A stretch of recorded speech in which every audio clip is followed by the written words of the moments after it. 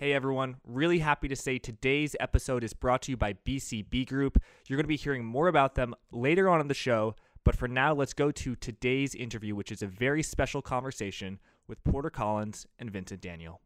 I am so glad to have you both here. Welcome, Porter Collins and Vincent Daniel of Seawolf Capital. Thanks. Great to be here. Love being here. So you two are well known from being very pivotal in The Big Short in the 2008 financial crisis, shorting housing and housing bonds via credit default swaps. That's really only going to be tangential to what we're our talk today. Where I want to start is with a comment that you made to me, Porter, earlier, that you were the last investors to fight the Fed and win in 2008, and that might not have been an advantage in the last decade of the 2010s. Tell us quickly about what you mean when you said bet against the Fed, and then also why did that sort of psychology that was built, why was that perhaps a disadvantage in the last decade? Well, a lot of investing is, where you came from, how you grew up, how you were taught. And, we grew up and we lived through, Vinny lived through the subprime auto crisis. I wasn't quite in the business yet then. And then in the dot-com crash and then the '08 crash. And so, we obviously have a bearish tilt to us because we've seen, and we cover financials. And so you see rolling credit cycles all the time, and if you do on a global basis, you see Japan blow up. You see, wherever there's growth, eventually it dies and stuff blows up. And so having lived through different cycles, I think we have that bias. And then, when '08 hit, we were really on point. We knew what was going on. We saw it in the data. We knew where all the bonds were hiding, and we were really ahead of things. And we knew the Fed was behind the curve, and they really missed it. And so, when they did QE1 and then QE2, we were sort of laughing like these guys don't know what they're doing. And then QE3 and 4 and 5, it just kept coming. And so, obviously we don't have a ton of respect for them. I mean, you have to, but that probably hurt us. It definitely hurt us last cycle. I mean, we didn't believe in all the sort of run up in tech valuations and all that kind of stuff. And so we missed out. I mean, we didn't do poorly. We didn't profit we're not Chase Coleman. So I came on I can answer it just going a little further back. I came to work on Wall Street in 1996, first on the sell side, and then eventually came to work with Steve Eisman, Porter Collins, Brad Burning, Danny Moses. That was our first foray onto the buy side. And throughout our career, I'll speak my career, the element of the concept of price discovery has eroded, right? So there used to be price discovery in markets, but slowly but surely the Fed has prohibited any material deviations in price discovery to the downside. So when I think about Porter's comment that he had to you in terms of we were the last to fight the Fed and win, we were truly the last to be allowed to experience price discovery on the short side, right? After the great housing crisis, I think the Fed, rightly or wrongly, and we think wrongly, but others can think otherwise, price discovery to the downside was not going to be allowed, no matter what. And so for the last 12, 13 years, I think one of the primary roles of the Fed was to suppress any form of price discovery to the downside. And that's very difficult for us, right? Every time when we felt like, we were about to kick the football, Lucy would pull it away. And it wasn't that we wanted to be bearish. It's just that there were circumstances that presented themselves that we should have been bearish. But you come to learn that the Fed was not going to allow you to act and invest the way you wanted to. And I think that, I don't go crazy about QE1 because, if you read the book or seen the movie, there's the point where we're sitting on St. Patrick's Cathedral steps, and we really, I hate people that go, I think the market's going to crash. That was the one time where we all thought the market was going to crash because the banking system was just completely insolvent and everything was just broken, and we were legitimately scared that the market wasn't going to open, the banks weren't going to open, and so. and so that from that point on, like the Fed was like, oh, this is never happening again. And, they've had the spigots on ever since. And so the banking system in 07, 08, 09 is in complete turmoil. At what point did you stop becoming bearish on the banks? I know at this juncture you sort of have a long-term view that is not super bearish, but you definitely do not see a lot of upside in traditional financial banking. Deposit, borrow short, lend long because of flat yield curves, which we can get into, shrinking net interest margins. But how have you tell us about how you've witnessed the banking industry evolve over the past 10 years with Dodd-Frank, and sort of how that has impacted the business model? Well, if for those who lived through, 08, 09, like you remember the months, and in right before March, when Vinny's son was born, Vinny's son was born the day the market bottomed. Wow. Yeah. Beginning of the bull market, March 9th, 2010. But, we were sitting there in February. 2009. We were sitting there in late February buying stocks. We were buying banks. I remember we'd try to go like the highest quality banks we could find. We were buying them. And they were going down like 10, 12, 15% a day at that point. Because people at that point just, they were, maybe they tried to buy, I forget how it worked, but they were trying to buy the dip, and then it just went puke. They puked everything. And, the Fed came in and gave, Goldman and all these guys money and sort of stabilized the system. The 09 was a very good year for us. We were 40% or something like that. 09 was fun. Yes. And 08 was stressful. Very. So the way we think about, keeping it simple, the way we think about financial services entities, there's really two KPIs, key performance indicators. One is net interest margins, as you mentioned. The other is credit. In early 2009, or credit quality, in early 2009, you were at peak charge-offs for the financial services system. And these stocks were trading at tremendous discounts to book value, tangible book value. So just on a simple risk-reward basis and saying, well, and at that point in time, Porter and I said, well, and you picked, I remember, you remember it by the months, you even remember some of the stocks that you chose going along. You chose the highest quality bank at the time, U.S. Bank. Yep. I chose American Express. We wanted to go long them. And the view was, if we're wrong, then the whole world's over. Because if these things go under, nothing's going to work. And that's how low these stocks were relative to where they were and the like. And that's the initial reason why we got bullish on the financials at that point in time. And then you had an entire recapitalization of the banking system as Dodd-Frank was coming through the pipe, which made us very bullish on financials. But then at a certain point, then what you're left with are entities that are well capitalized, which is great, but they don't necessarily have great prospects for them going forward. Rates are low, credit quality is already snapped back, and the valuations have come to normal. Since that time, I would say for us, the financial services industry, the regulated financial services industry, the banks and the like, have been more trading opportunities as opposed to investments, because they become effectively utilities and wards of the state, slowly but surely. I mean, the Fed did such a bad job of supervision. Vinny and I have this running debate of who's the worst Fed president ever between Bernanke and Greenspan, and I always say Greenspan because he allowed all this mess to start with the the non-regulation of the financials. But after 08, they heavily regulated them, and one of the tools for a company is the use of its balance sheet, right? You can if you're a balance sheet intensive company, you can either shrink and buy back stock or whatever. But the banks weren't allowed to do anything. I mean, they once a year, finally, I think they got permission in like 2015 to maybe return capital or something like that.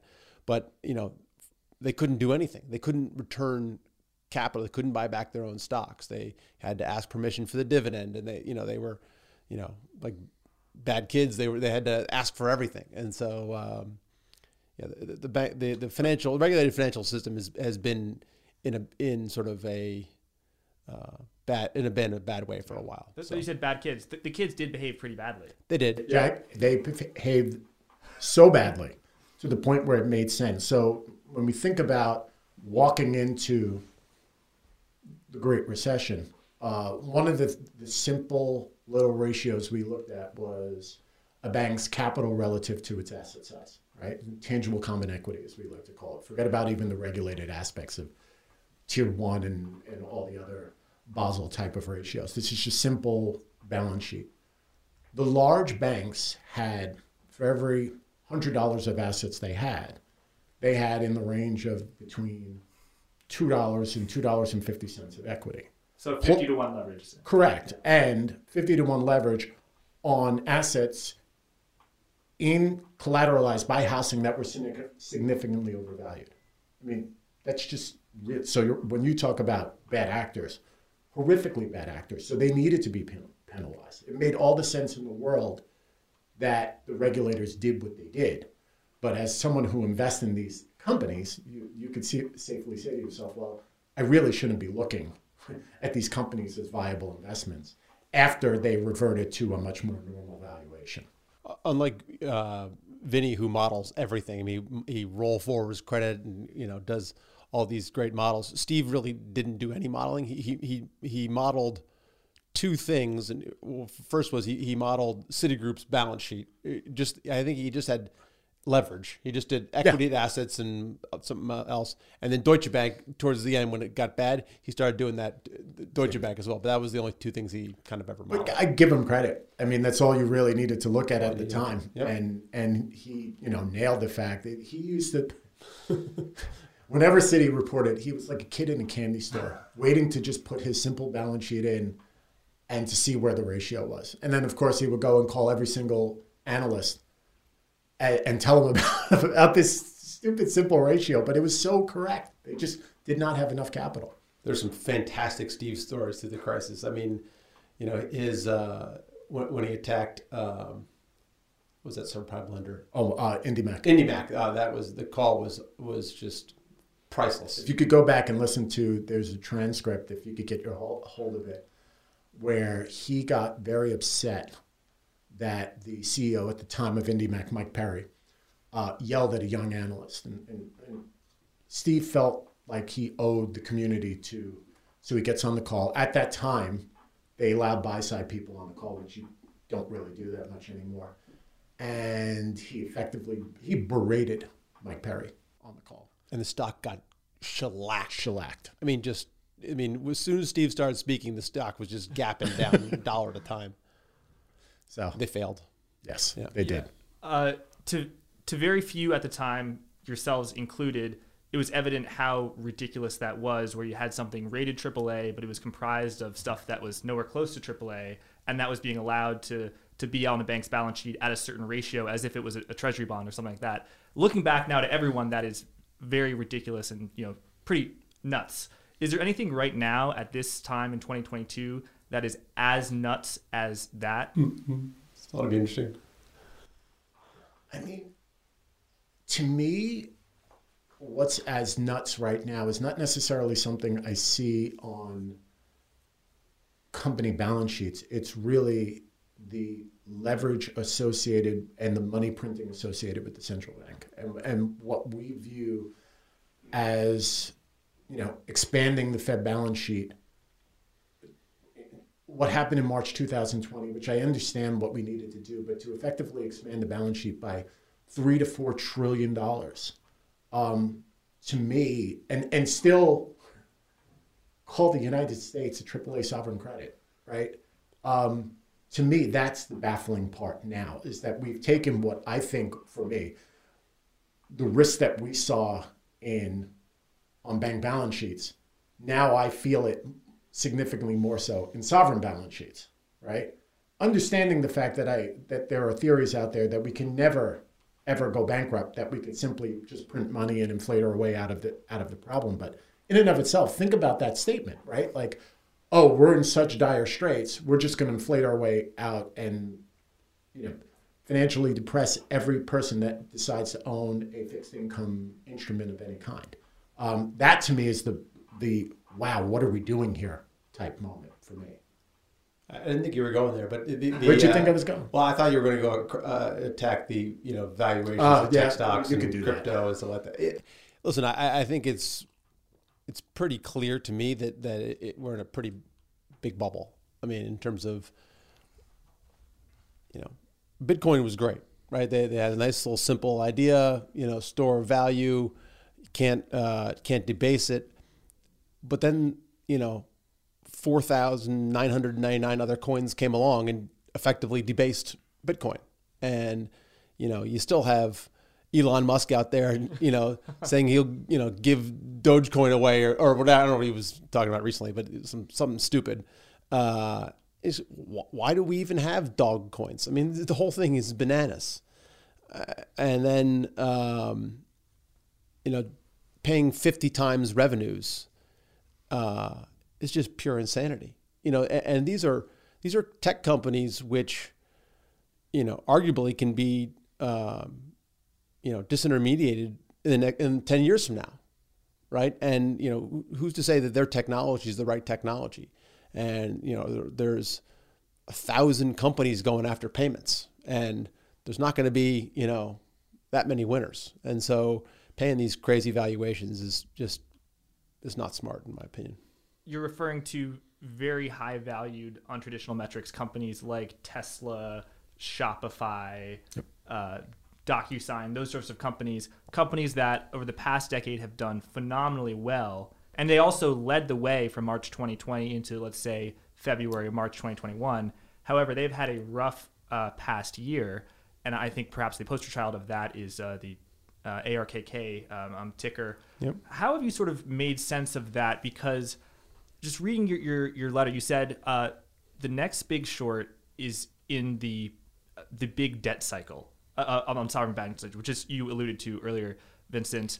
But then you said, and this was, I believe, in your 2021 letter, that currently the way is not to short companies because the Fed will be fighting against the Fed. Now it is 2 p.m. on Wednesday, the 26th.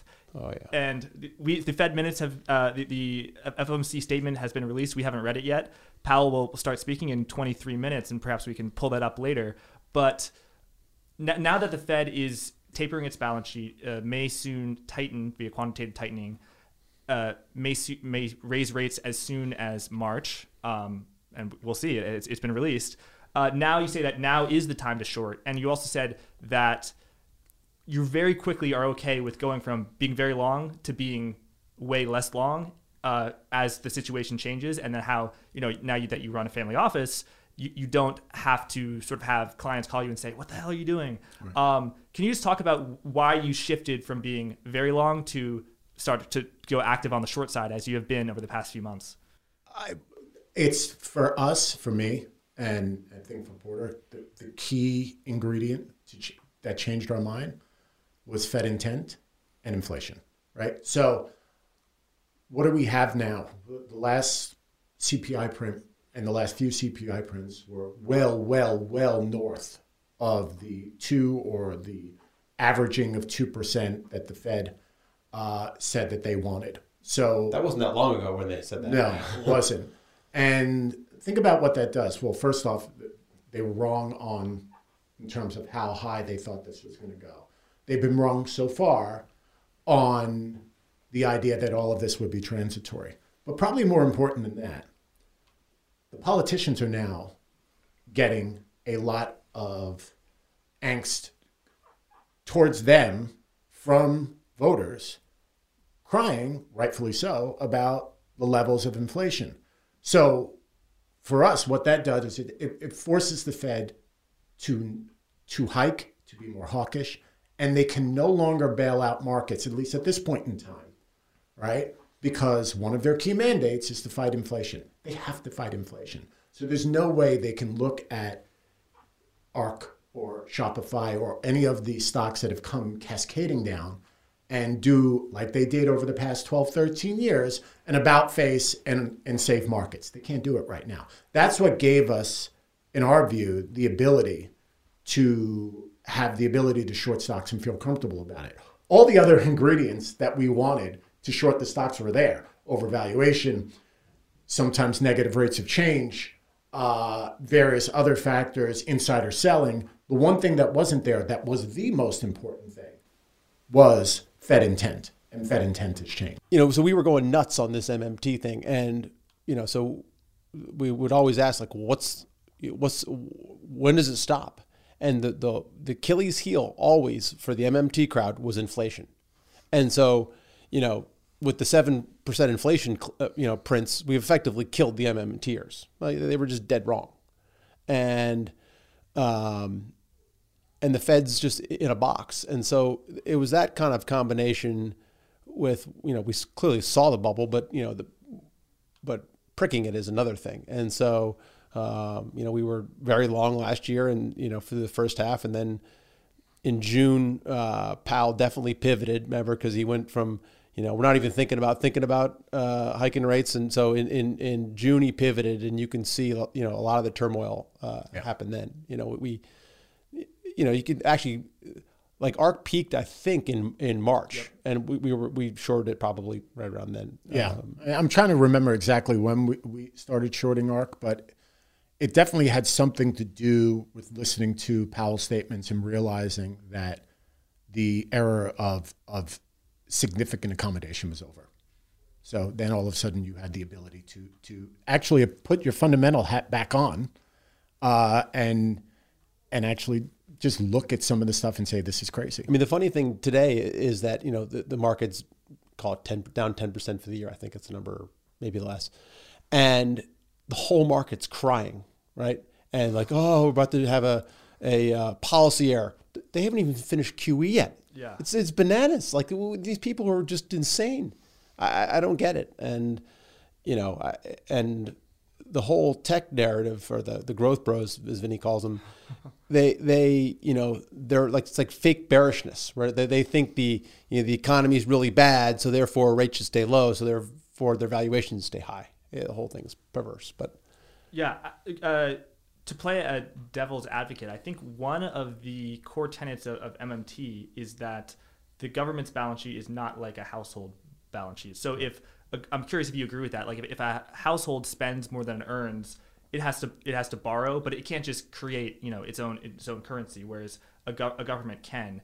And I'm curious if you agree with that, because I think that if the bubble on the government's balance sheet were on, let's say, private bank's balance sheet, I think perhaps you guys would be much more active in shorting. But it seems like you recognize that you can't take on the government. Well, a few things to keep in mind. Yeah. One, you are right. Governments are there, and they could expand their balance sheets significantly more than we can. Interesting. And they should. And they should at times. And the problem with, they went, we used to rail on Keynes, but he obviously said in good times, you don't need this accommodation, and actually be counter-cyclical. This time they went crazy. Right. And a good thing like that can go too far. And I think we've gone too far. So yes, government should be there to expand the spending when we are going into slower times. You are correct.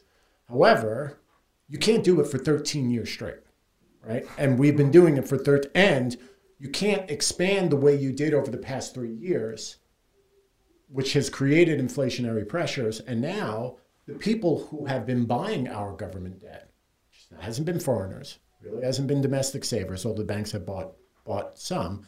It's really been the Federal Reserve, right? Which is therefore also included and added to the inflationary pressures that we're having, and it allows governments to spend money. So too much of expansion of balance sheet, or some of us call it, digitized money printing. It's actually Powell's words in 60 Minutes, not mine. I could say it. We, as a central bank, we have the ability to create money digitally.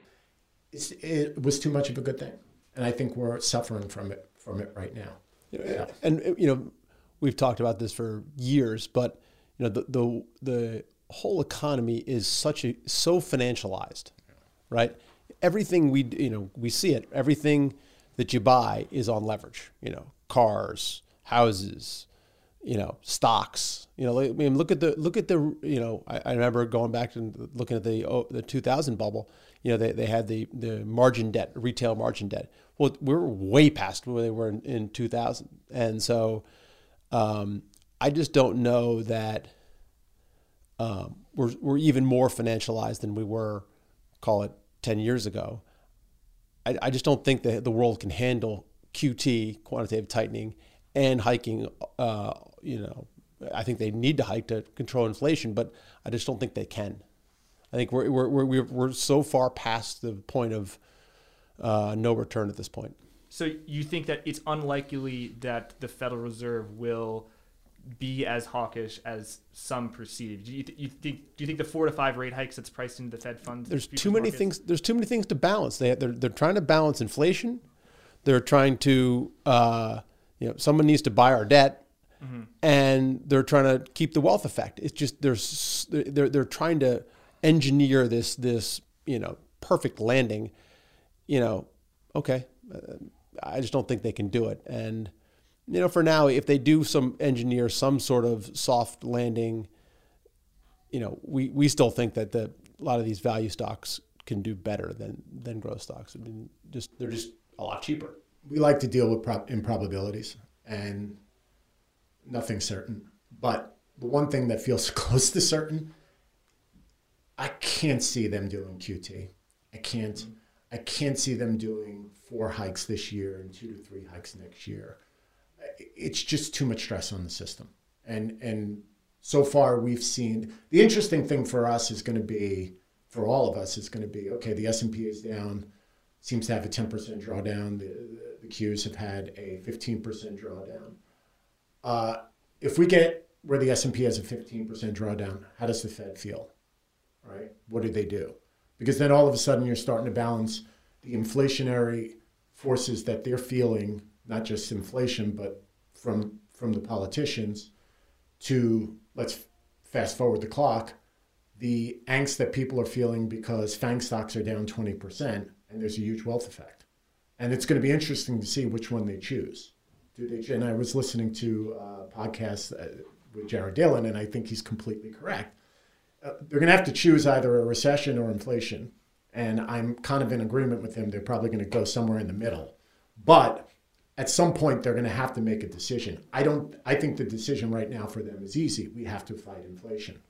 I mean, President Biden is going on in every single press conference, and he's actually tilted towards the Fed to say, do something about it. It's hard for me to believe they're going to do a 180 and start becoming accommodative again.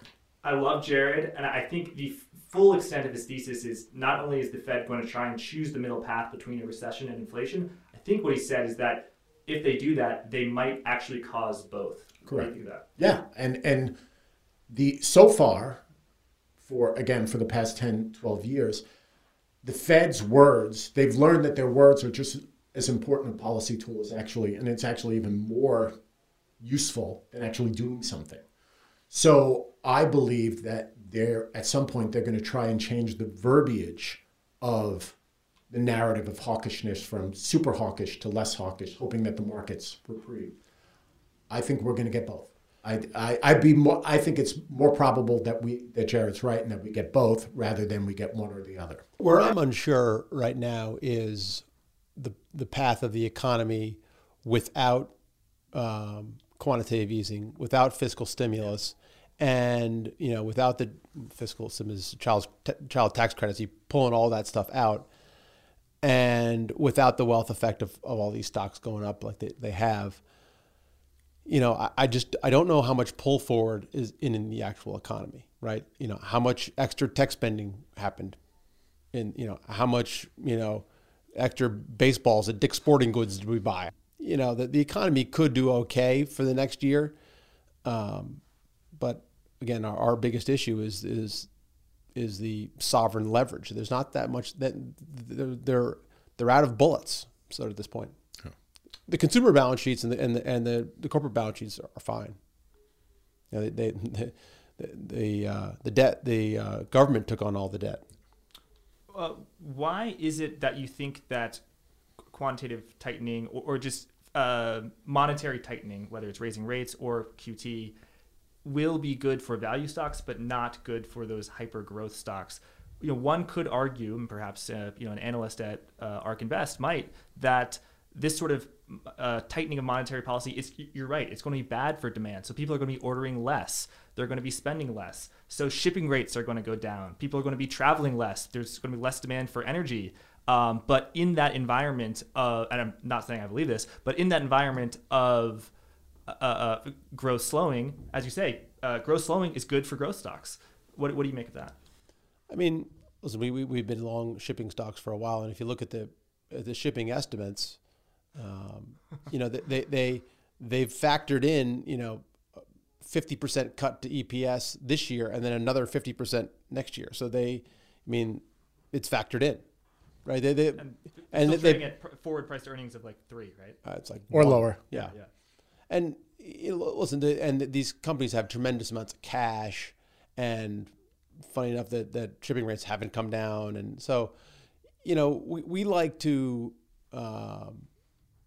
always press on if you have a thesis, figuring out where the consensus is wrong, and just like we were big in oil and gas stocks, and the curve was severely backwardated, and we just believe that was wrong, right? And then the same thing with shipping, like the rates were super backwardated, and so we just thought that was wrong, and so it's playing out right now for us. But that's what we like to do.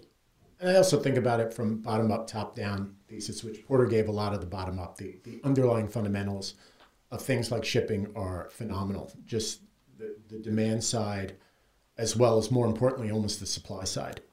They're just not making. They were not making that many ships for the past 5 to 7 years. But to get back to your question, because I think it's interesting, you are right. If they tighten too much, we are going to have significantly slower economic growth, and all these value names are not going to work. That's my opinion, and it is our view that at some point, it's our view that the Fed's is not looking to tank the economy.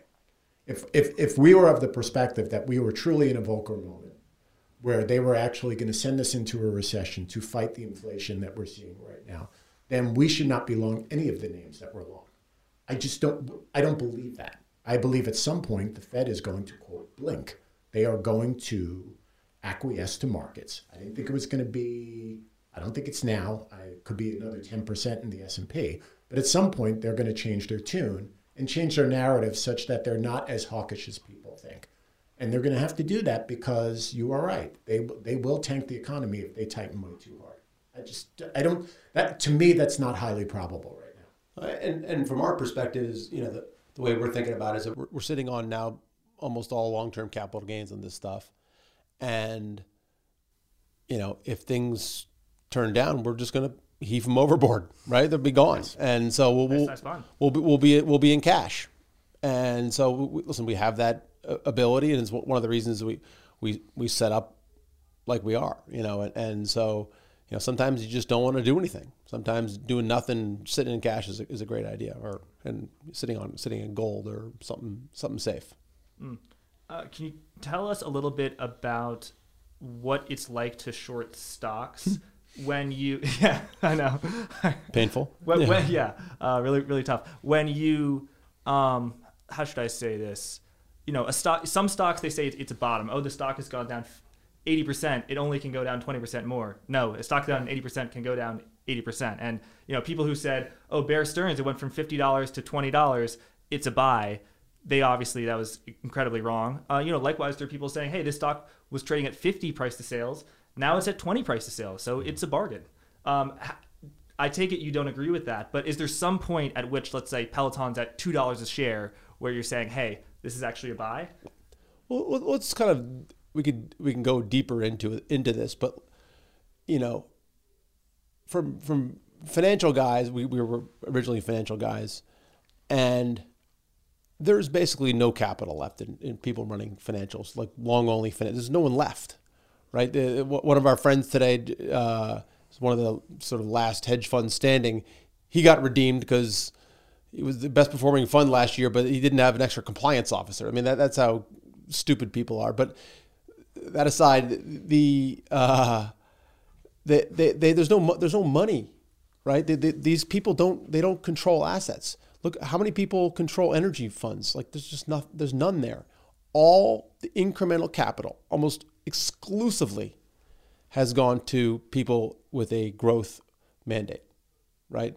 Look at all the hedge funds. They're all down the same because they all own the same stocks, right? Because all the flows went to Tiger, went to Coatue, went to D1.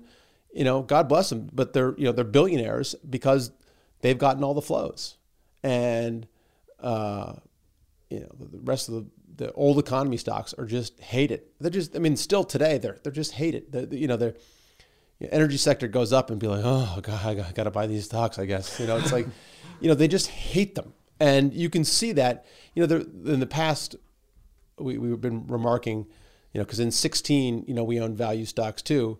And when everything sold off, value stocks went down more than tech did. Really? And so we were sitting there going, oh man, we're going to get demolished in our value stocks this year. And surprisingly, they've actually gone up. And our shorts have gone down. It's the first time we've seen this in a long time. Year-to-date energy, I think, is the only S&P sector to be up. Yeah, sorry. Go ahead. So the way I was thinking about it, so I've seen 2 bear cycles right now. And I've been in a professional seat where I've seen 2 bear cycles. The first time I was on the sell side, that was the 99 tech bubble. And then, of course, the Great Recession. Both of them are different. So to answer your question, like for something, the 50 times sales was the 99-2000 cycle. So if you just go and take a look at some of the charts that were the then high flyers, right? Whether it was the Ciscos, the Amazons, interestingly enough, MicroStrategies is I call it the bubble cockroach. They were, take a look, it was a big bubble stock in 99 as well. But look at the price to sales migration of those on the first one, and they were trading at 20, 30, 40 times sales. And they went all the way down to 2 to 3 or 1 or 4 times sales. So when someone says to me 50 times sales to 20 times sales is a bargain, experiencing 99 and 2000, you start to laugh. You try to laugh internally because they didn't go through the cycle, but you are laughing saying, young person, you better really do your history on this one. With Bear Stearns, them getting cut in half, that's a function of leverage, right? So that's what causes, so there's 2 ways to short a stock. One is valuation, and when the Fed's not on your side, you can't short anything like that. But when there's leverage involved, we can go from being a very viable, profitable company to bankrupt in a matter of weeks. But to get to your other question, Look at my favorite example these days is AMC. Yeah. It's infinity times EBITDA, the leverage. It's crazy how much leverage they have, and they'll never make money. Maybe they'll have a quarter here and there, but they'll never make money. And so, it's going to get, it's going to go, when people stop going to the movie theater and they finally figure out what normalized EBITDA is, stock's going to get creamed. Yeah, but I want to get bullish for a second. So no, I'm serious. So if you think about what happened in 99, 2000, let's take Peloton, for example. Mm-hmm. I'm not saying we're not long the stock, but there is a level, if your balance sheet is correct, and if there are underlying assets in the company that are worth something, at a certain price, it might take longer than people would like, and we could get into the concept that we believe wholeheartedly in duration. But at a certain point, there might be intrinsic value in a name like Peloton. But then you have to start doing work. Is the balance sheet okay? How's the cash burn? What are the assets worth? And then I think there will be tremendous opportunities on the long side when we get there. And that's what we saw in 99, 2000 was that a lot of these broken down or text names that didn't work, Amazon was probably Exhibit A. There was tremendous opportunities. And I think that's going to happen. We just got to get through this negative part of the cycle. Look what's happened to the energy sector is that, post, them melting all this money in the shale patch, they've had to really show a lot of discipline, and people didn't believe them that they're going to cut their debt. They didn't believe them that they're actually going to return capital to shareholders. And once they finally did that, you got the investors back. But, when you burn investors, people just don't come back for a while. And so that's what I see right now. And if any of these tech companies do, burn investors like Peloton has, it's going to take a while for them to come back in full force. They just won't trust them. They won't trust management that they're going to do the right thing. I mean, plus the fact these tech stocks, the management teams have paid themselves so lavishly. I mean, how much money did the CEO take out? Millions of dollars. Musk, can't fail at this point. He took so much money out of the company. Yeah, and not just lavish compensation for executives, but for just everyone working there too. Yeah. Well, I've got a lot more questions, but should we take a quick break just to take a look at what Powell said and then maybe listen to his speech a little bit? Sure. Yeah. This episode is brought to you by BCB Group, Europe's leading provider of crypto-friendly business banking for institutions in the crypto space. They also provide trading services allowing you to trade FX and cryptocurrency quickly and at scale. They specialize in efficient execution of large orders in illiquid markets. So if you are an institution looking to make high volume trades, you need to check out BCB Group, because a great trade idea is worth nothing if you can't execute it. And that is exactly what BCB Group helps you to do. Their mission is to empower the global financial revolution through sustainable and innovative banking. Really glad to have them as a sponsor. So if you want to take control of your digital assets, please check them out at bcbgroup.com/Jack. That's bcbgroup.com/Jack. Thank you, and let's get back to the show. We just came at a quick 5-minute break to see what the Fed said, what were the results of the FOMC meeting. Appears it was less hawkish than the most hawkish scenario, and that a 50 basis point hike is most likely off of the table. Vincent, rather than asking you about what's going on now, you sent me a piece by Politico about a Fed chair, a member of the Fed, Thomas Hoenig, one of the very few people at the Fed to vote against quantitative easing in, was it 2010? Yep. And he was a big fan of Paul Volcker, worked with him, and he said that asset inflation and consumer price inflation, goods inflation, service inflation, are like cousins. The reason that the Fed has been able to do so much QE over the past decade, one might argue, is because it's been disinflationary. The Fed has failed to meet its inflation goal of 2%, and so that's what has allowed it. Is now that inflation is at 7%, do you think that the cousins are going to sort of meet, or do you think that we will go back to a world in which it's sort of like one cousin's in New York and one's in California, and they don't really? It's a deeper question, right? So a few things you said, and I'm going to mention, like, for the last decade, we have not met our inflation expectations. I personally think that's bullshit. I actually think that inflation was running hotter than what CPI was suggesting. I guess I'm one of these crazy conspiracy theories that believes in more of the shadow stats that inflation was higher. Nevertheless, if we get fact, well, no, a lot of people disagree. Anyway, in my opinion, what Hoenig was getting at, right, way back when, and look, that article really got to the essence of what he was trying to get at, was that if you do this, the benefits are going to be disproportionate to extremely wealthy people at the expense of Main Street and the middle class. And once you open up the kimono of purchasing paper via QE, you're never going to get off it, right? He's dead right. Now, it's very hard being a lone dissenter, particularly in a meeting where everyone is browbeating you. And from my understanding, Hoenig is not part of the inner circle anymore because of what he said. However, I actually think he was probably the one adult in the room that realized what were the implications of what we did. Now, if you remember, Meredith Whitney was a big Tom Hoenig fan, yes. You can call it 10 years ago. And through her, we actually got to speak and meet with him. Yeah. But now I think you have a much more interesting dynamic associated with inflation. Yes, it's at 7%. Yes, we're going to have base effects. Yes, the non-inflationary transitory people have a tailwind at their back, that the base effects, that by definition the inflation is going to go lower.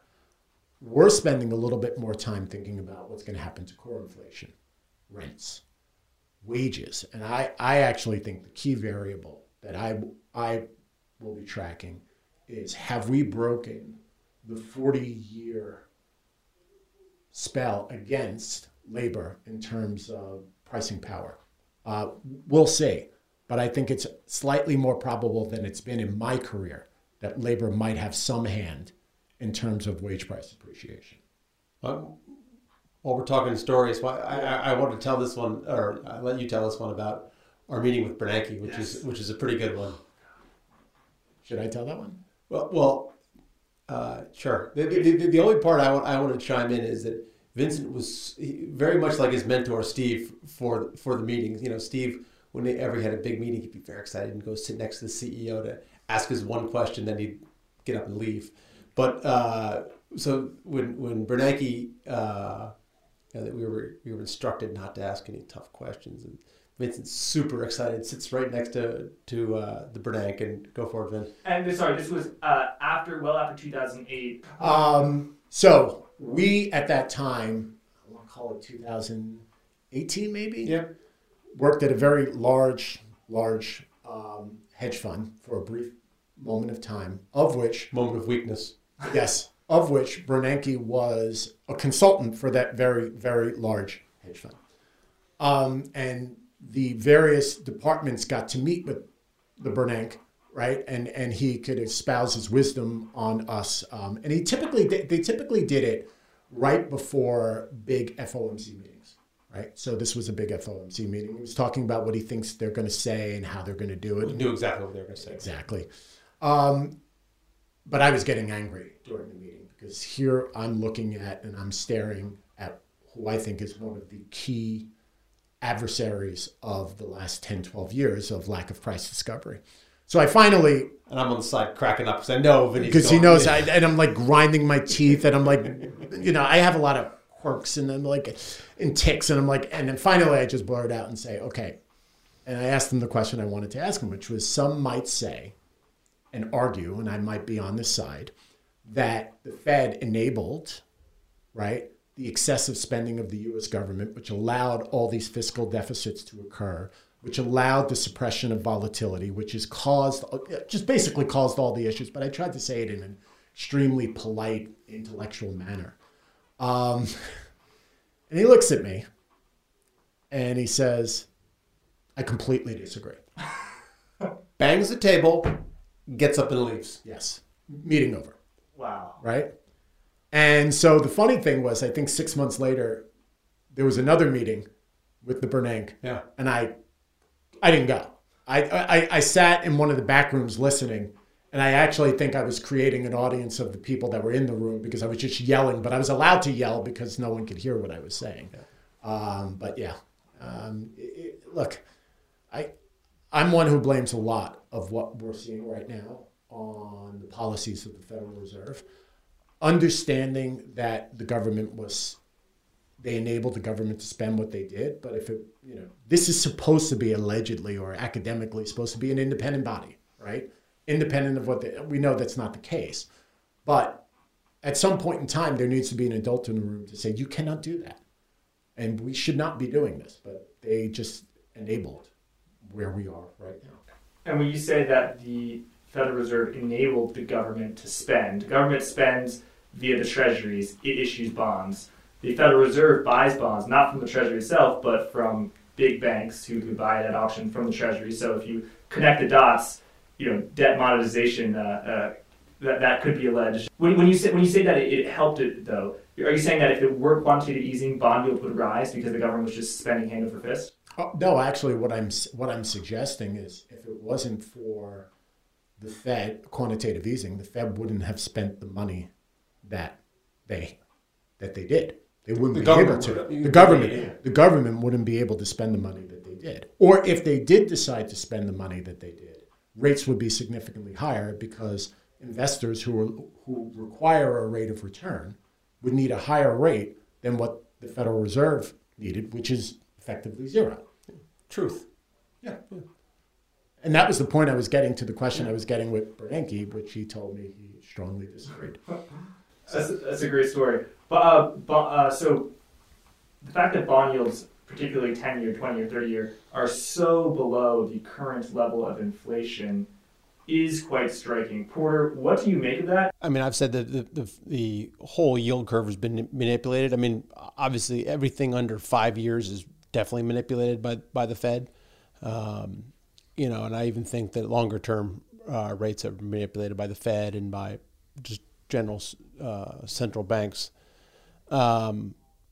So, you know, and I think rates can't really go up because people know that just there's not that without, you know, the fiscal and monetary stimulus, there's just not that much growth to the economy. And the Fed sort of said that with their R star that, you know, that's looking like it's, you know, 1.5 going towards 0 at this point. And that's our problem with the economy. Is there's just so much debt and there's just not a lot of growth to it. And, you know, at some point this, you know, the rubber's going to hit the road in terms of what are we going to do? And so I just think we're probably closer to that moment here. And so, I mean, I'm sort of getting more bearish by the second. I should probably, you know. I gotta go. Yeah, I gotta go. I gotta pitch my stocks. Yeah, you're like the president of El Salvador who trades the country's Bitcoin on his phone. You're like, I gotta go on my phone. I mean, what Michael Saylor's done to his company is outrageous. I mean, to bet the farm, you know, 21 times, net debt to EBITDA on a Bitcoin bet with 2 converts that are, you know, pennies in the dollar right now. The whole thing is bananas. And so, you know, it's another classic bubble sign, right? I'm not saying whether buying MicroStrategy or Bitcoin was a good or a bad idea, but what I am asserting is that it was a much better idea than buying the convertible debt because you had, you know, very low upside, right? And tons of downside. What were people thinking? I mean, it's just, I don't know. Yeah. And you know, the whole junk bond bubble is a whole nother issue, right? So, you know, just they've artificially suppressed interest rates for, you know, they're buying junk rated debt and artificially suppressing the cost of capital for these companies. Right. And so that's when Vincent talks about price discovery. There is not much price discovery in this market, even after, you know, sell off. Well, the interesting thing about the current market right now is that despite the calamity that has been happening in equity markets, fixed income markets haven't really, particularly credit markets, haven't really moved all that much, which I think is interesting in the fact that to get a true meltdown, or said differently, to truly get the Fed off the hawkish pivot that they made, you're going to need credit markets to go south, for credit spreads to widen. Still doing QE. To destroy the wealth effect. Well, not just to destroy the wealth effect, to destroy the flow of money that is flowing through the system, right? Because when that starts to happen, then all of a sudden if the credit markets aren't working, then we really have a problem, and the Fed knows it, and then they're going to have to act. Right now, the credit markets are behaving, and I think they're behaving because while I would have believed that the growth bros had the equity, the Fed put, and I believe they do, the real Fed put exists in fixed income markets. Those can't widen. Now, I personally would like to see a little price discovery in everything, but my view is, I think in reality, if we're thinking about how we're going to apply our portfolio, I'm of the belief that if they do widen, the Fed's going to have to change their tune. You can see why we weren't very good marketers of our fund. I mean, we're just, no one wants to be bearish. Nobody. And you know, it's just terrible. Except at the bottom. Then they want to be there. Yeah. No, except at the bottom. No one likes a bear. Nobody. No, except at the bottom, they'll actually start watching The Big Short again, and then, you know, you'll see it come out on HBO or Showtime. That probably will mark the bottom. Yeah, the last 5 minutes, and then, you know. Yeah. So does that environment where credit spreads aren't really moving, but you're having a huge compression in high multiple tech stocks, does that make you think that 2099 is a better analog than 2008 for right now? Oh yeah. I personally think it is. Yeah. Yeah, I do. It feels that way. Yeah, it definitely feels that way. And so, you know, getting back, it was a question you asked, I think, earlier before when I was talking about my biggest, like, what seems so warped is like bank balance sheets, which is sovereign debt.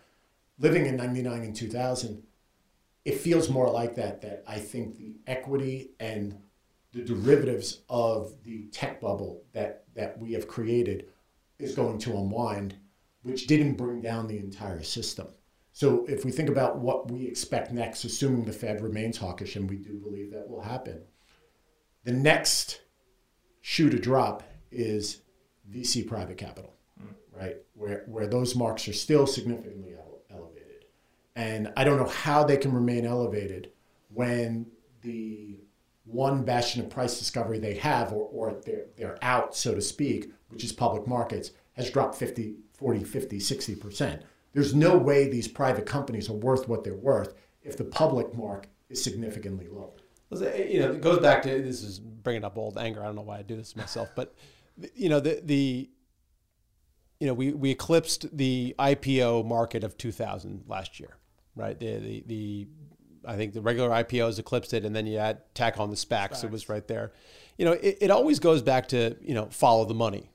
And, you know, the investment bankers are always looking for a deal. And, you know, in 2006, it was the CDO machine, you know, they fed it like crazy, and they were making tons of money. And, you know, this year it was the equity capital markets and debt capital markets. These guys made a ton of money.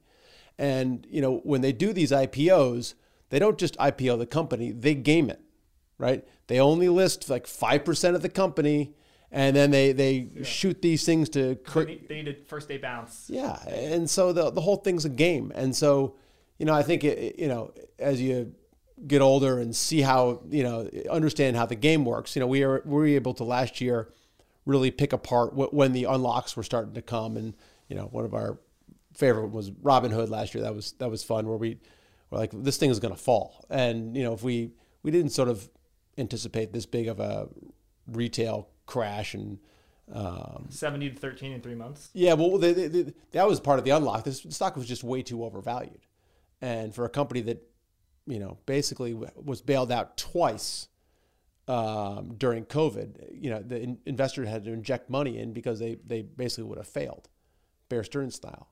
Right. And so, you know, people have very short memories. Yeah, it's amazing. But are there other companies that aren't a tech stock? They're not a platform stock, but they have multiples, or they had multiples like one. I'm thinking of, you know, I have some oat milk this morning, like Oatly, that one, or Allbirds. I don't know, maybe I love Allbirds, but it's trading, you know, it's a stock that's trading as if it's like a tech stock. Or a Yeti, or there's a lot of stuff. Or Beyond Meat, or there's Peloton. I guess it's not really a tech stock. It was an equipment manufacturer with an attached potential annuity stream. Yeah, and take it even a little step further, the annuity, low growth, thinking McDonald's, Procter & Gamble, just the low rate of interest allowed people to elevate the multiples of these names and treat them more like long duration bonds.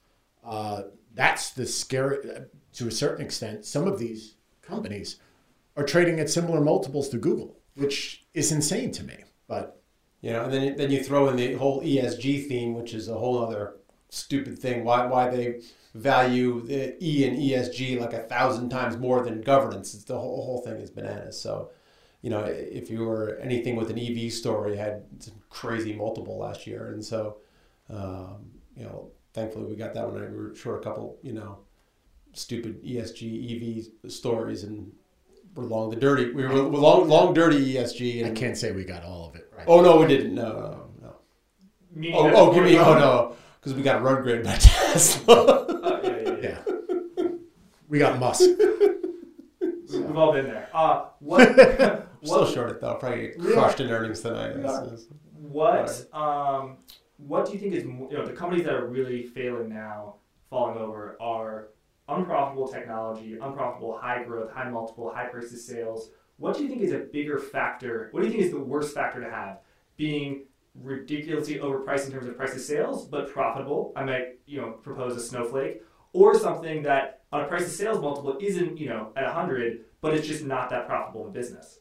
I think it's the non-profitable entities, because right now, or what we had up until a few months ago, was a zero cost of equity capital for these companies. They had the ability to lose money, and they had a mandate to lose money.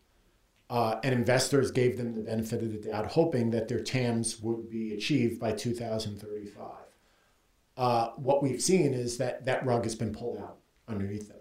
And so all of a sudden, I hate to say it, but we mentioned it a few times, Peloton has been the modern day poster child. that once the rug is pulled out and you actually have to start making money because you have a massive cash burn and investors aren't going to give you money again, then all of a sudden you have to alter your entire operations. You sadly have to fire personnel and employees, and there goes your growth. The crazy thing is, a long time ago, like these one-hit wonders, during the one hit, actually made a lot of money. Peloton never made a dime. No, they It's just crazy. You know, the subprime originators at one point printed a lot of cash. And, conversely, a name like Snowflake or think of an Amazon or Microsoft reported last night. I'm not saying Microsoft is a super high multiple, but these companies who are extremely profitable with high margins, they'll be okay. Yeah. The stocks might go down a lot, but they'll be fine, assuming their underlying business models are fine. I would not want to be in the camp right now of a non-profitable tech company or a non-profitable company. Forget about tech. A non-profitable company that was reliant on 3 to 4 or 5 equity raises to achieve their TAM potential. Yeah. Again, the SPACs really, the bankers got a hold of the SPAC market, and they went wild on. When you were if you were buying a SPAC at $10, you were overpaying on like a PE basis, a takeout.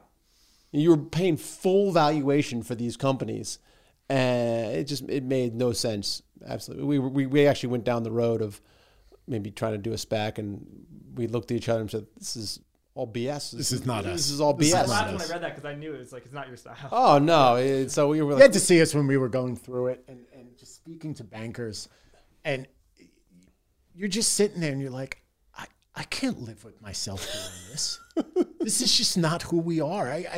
You can't get us in front of people marketing, and I can't bullshit to people. Exactly. It just wouldn't work. So, I think you had that with Bill Ackman had a SPAC where he wanted to buy very good companies. Forget one of them, but the other one was Bloomberg. Correct. But the goal, a successful SPAC is for a promoter, for someone who has a SPAC, is one that does a deal quickly, and the quality doesn't that matter. Like his standards are way too high, so I don't think they've made a deal yet.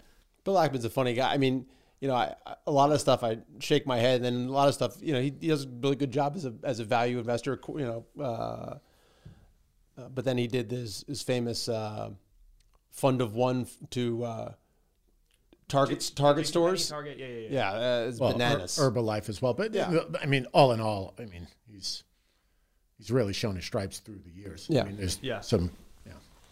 Yeah. So after 2008, the CDO machine, the securitization, that whole environment was a tiny fraction of what it was. It really became something like a hinterland of finance. Do you think now that we've had a huge crash in SPACs, where SPACs that were trading at $10 and then they went up to $25 are now trading at $2? Do you think that environment of there just won't be will be far fewer deals as there were in 2020, 2021? Or do you think that hope springs eternal? Funny, we invested with a friend of ours that we worked with a long time ago that who just specializes in SPACs, and that's our thought process, is that he'll be able to wade through this mess of the SPAC market and find a couple of gems. And so that was our thought process, and still early in that game.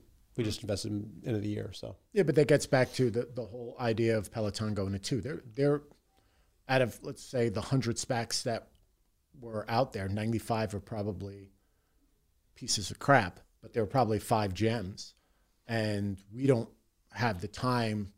But what we love to do is outsource some of the ideas that we have to specialists who do have the time, who make it their focus, and we'll be hopefully finding those gems for us, and then we could sort of not only just invest with him, but also tack on to them within our Seawolf portfolio as well. And he can short these names too that are all BS. So I think it's a fertile ground for stock picking. It's just messy, a lot of weird holders to names. It's just not what we're good at. Yeah. So we've talked a lot about the short side. Now let's talk about what you are long. We indicated you mentioned shipping. Yep. That obviously has been a phenomenally well-performing trade over the past year. Let's talk about 2 others: cannabis and nuclear. 2 things that one wouldn't associate. They don't have a lot in common with each other, other than that they are sort of strange. Let's tell us about cannabis. Porter, why did you get into cannabis? I mean, look how we invest, right? We sort of we're contrarian. I mean, we've sort of become more contrarian as we gotten older. But you know, the Big Short was a contrarian trade, and you know, a lot of stuff where we like to buy really mispriced assets and one-off, and you know, we've never owned anything that looks like an index. Never really shorted anything that looks like an index. I mean, and you know, we one-off all the time. You know, the cannabis is interesting. You know, we got into it a couple of years ago through Danny. Danny really, you know, after he retired from the hedge fund business, got into it with a friend of his, and they were in private equity, and so we invested in that private equity, and we liked the thesis, and just sort of watched sort of from the cheap seats, and then we started watching these stocks get demolished last year, and you know, the funny thing about, you know, Growth Bros rail on value investors and say we only like to buy, you know, stupid companies with, you know, cheap valuations, stuff like that. You know, we just like, you know, when I'd prefer to buy a growth. We've always said we'd prefer to buy a growth stock at the right valuation. And so you look at there's not many really growth industries besides software in this country. Yeah, there are a couple, but you know, cannabis is one of them, and it's going to happen so piecemeal that you're going to have a nice growth roadmap. And, you know, one of the reasons that you can't really invest in cannabis stocks is obviously illegal at this point. And they're completely shut out of the banking system. You know, they can't list in the U.S. And so the list is long of why you can't own these stocks. And our thought process is that if the SAFE banking bill passes, it'll be a just massive catalyst to unlock a lot of the value and to allow people to see what is a great little growth industry. And, you know, the cost of capital is going to come down, the tax rates will come down, the ability to, you know, be in indices will go up. It's sort of like 3 or 4 simple catalysts that allow massive re-rates. And so, I mean, also a lot of stuff we do, you know, Vin and I aren't the smartest guys out there. We use our common sense. You know, and you know, people come up with fancy DCF models. We don't do that. You know, we make reasonable assumptions and put in, you know, great risk reward trades, and that's what we do all day long. And so, you know, we think this is at this point a washed out good risk reward trade that, you know, even if they don't get the SAFE bill passed, you know, I think that the growth will kind of carry us, and they're sort of GARPy names at this point, growth at reasonable price. And so that's sort of the thought process there. The only thing I'll add, which adds to the element of cannabis and probably uranium in a lot of our trades as well, investments as well, is this concept of duration. So in this second generation of Seawolf, right now it's just our money. So our duration is infinite. And to us, duration is one of the most vital factors that is required for people like us to make outsized returns. We don't know when federal legislation is going to pass for cannabis. It could be this year, it could be next year. We're hoping it's this year, but we don't know. And so when people ask me what's the catalyst and when is it going to work, the answer is I sadly do not know. But what I do know is that I think it's highly probable that it will pass, because it seems like both sides of the aisle seem to want to pass it. And when it does, this could be one of those investments that give 3 to 5x type returns on your investment. And that's the stuff we like to be involved in. I know maybe that's not sexy anymore, you know, looking 10 baggers, 100 baggers. Those are probably long gone right now, but fair. But like, if we were running institutional capital, their tolerance for pain of an investment, and it's not big for us yet, but at some point it probably will be. Their tolerance of pain for something that might not work two or 3 months is extremely low.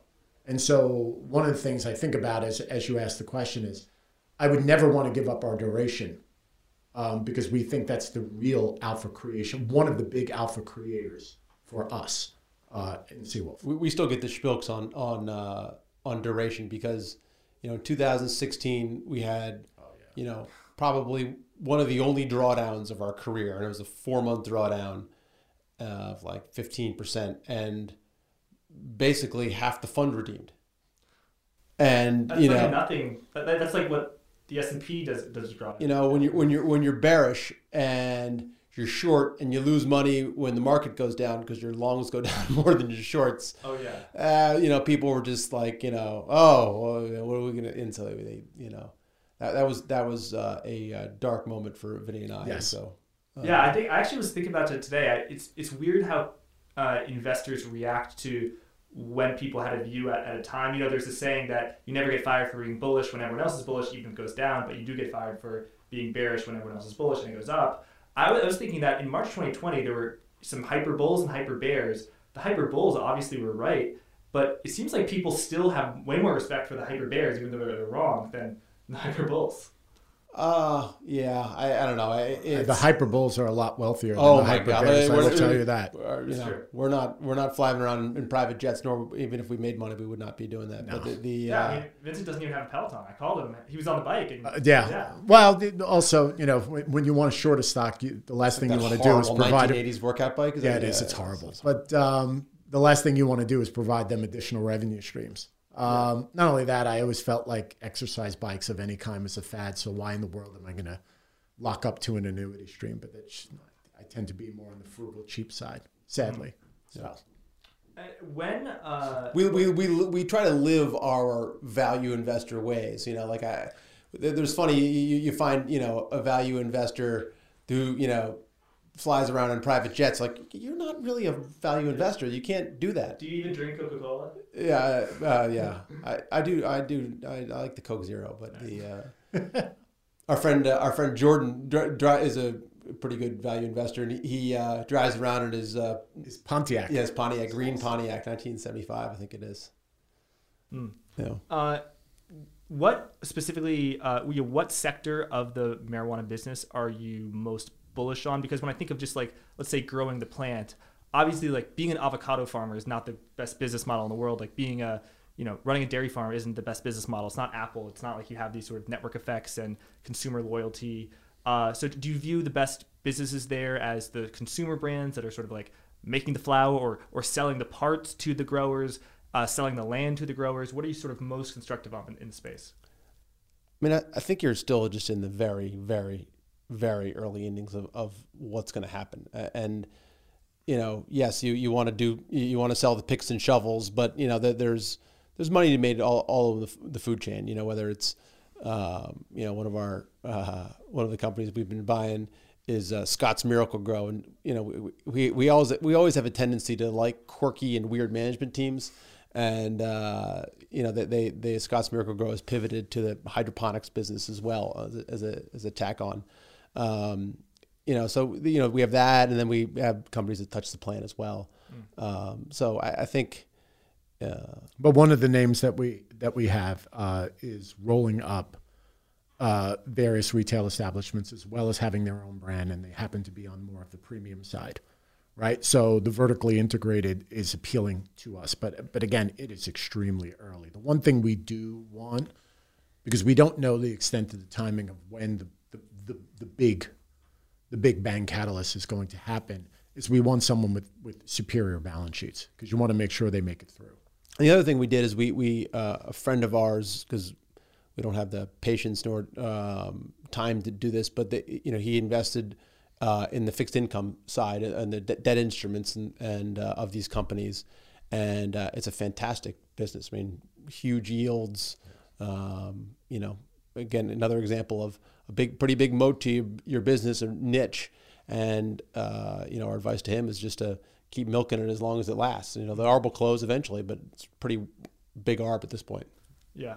It's my understanding that at least last year, one of your highest conviction bets was in the nuclear sector, investing in nuclear energy. Why are you constructive on that space, and how are you seeing it evolve? We were sort of early. We are like everything. We were early on this. Is that our basic thesis was that people were going nuts on EV and electric vehicle. Yep. And how were you going to power the grid? A clean, like our friend Rohan came into town and he goes, you wouldn't believe how many, two-wheelers, they're called motorbikes, call them two-wheelers over there, are all electric in India. And I go, well, yeah, the dirty little secret is it's all powered by coal plants. And so, our thought process was that the only way you're going to, we can be short some, our Tesla. And on the other hand, the nuclear power was going to, power the grid that supplied all these EVs. I have two conflicting thoughts in my head when it came to nuclear, right? It's kind of funny. I strive, and I think Porter strives, we strive very hard not to be hypocrites, right? I'll get to what I'm trying to get at with that. In addition to that, you try not to develop a religion about anything, particularly in investing, you can't do so.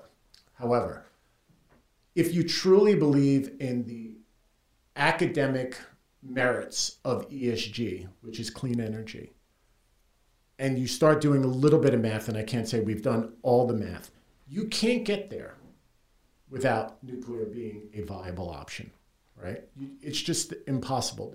And look, sadly, Germany learned that you can't necessarily rely on wind alone. If you have a bad wind season, you're going to have some serious energy issues if you're not solely, but predominantly relying on wind. Nuclear is one of the great baseline powers that emits and produces clean energy.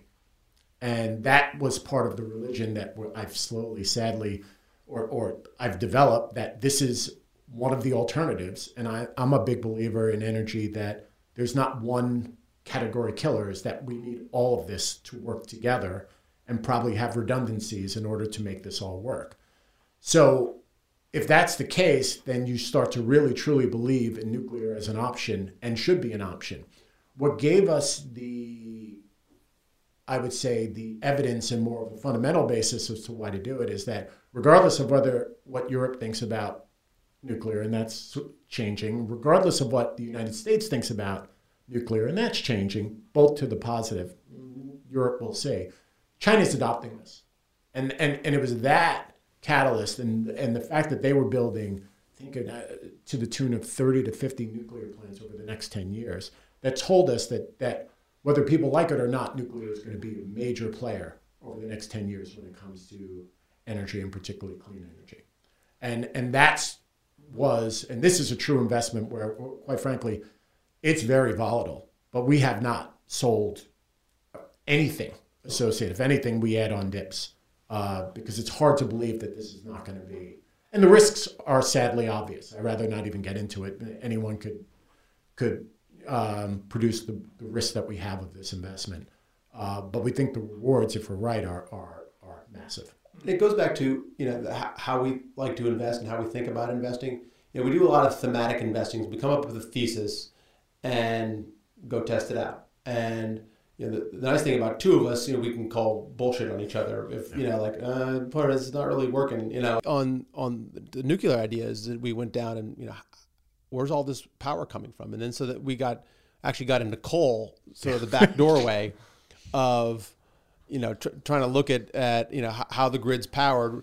We look at all these coal stocks and they've been crushed by ESG.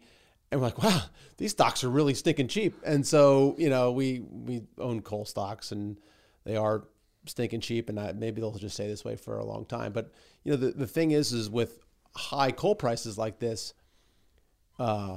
these companies have been able to prepare their balance sheets. And again, Peabody Coal is basically locked out of the financing market, right? The ESG people the banks will never give them capital. And so when you're forced into a hole like that, you have to use a lot of financial discipline on the companies, and paying down debt, and that's how we got into it. Nuclear is kind of a gateway drug. Same thing with the energy thesis. The energy thesis we got into during COVID because we were looking at propane prices. We're like, oh, people are going to use propane, and so that we got into Antero Resources, one of the bigger propane players in the country, and then we fumbled our way into kept on buying ungodly amounts of energy stocks. Yeah, and that was a function of, when I think about it, is when we started studying ESG, our typical contrarian heads went to, well, they're starving this sector, and it's a combination of ESG and also the fracking boom and bust of the 2012 to 2015 era, and we realized, like, wow, we need this fuel. We need oil. We need gas. We need coal, and they're not spending any capex on the market whatsoever. So when you think about it that way, and you looked at where the stocks were, and also in addition to that, from the capital markets perspective, you couldn't find a major institutional holder of any of these large oil and gas names. We did the exercise where we were going through the holders list of all of the major players. You name the major investors that are out there, and say, okay, spot the first energy name. And you had to go to, like, we did Wellington's. Yes, we did Wellington, we did T. Rowe, we did Neuberger, so we looked at what's their highest energy holding of their list. ExxonMobil, whatever. ExxonMobil, and ExxonMobil was like number 75, right? Meaning it was the 75th largest holding. So there were 75 other names before ExxonMobil owned by, say, a Wellington or a Neuberger. Nobody owned this stuff.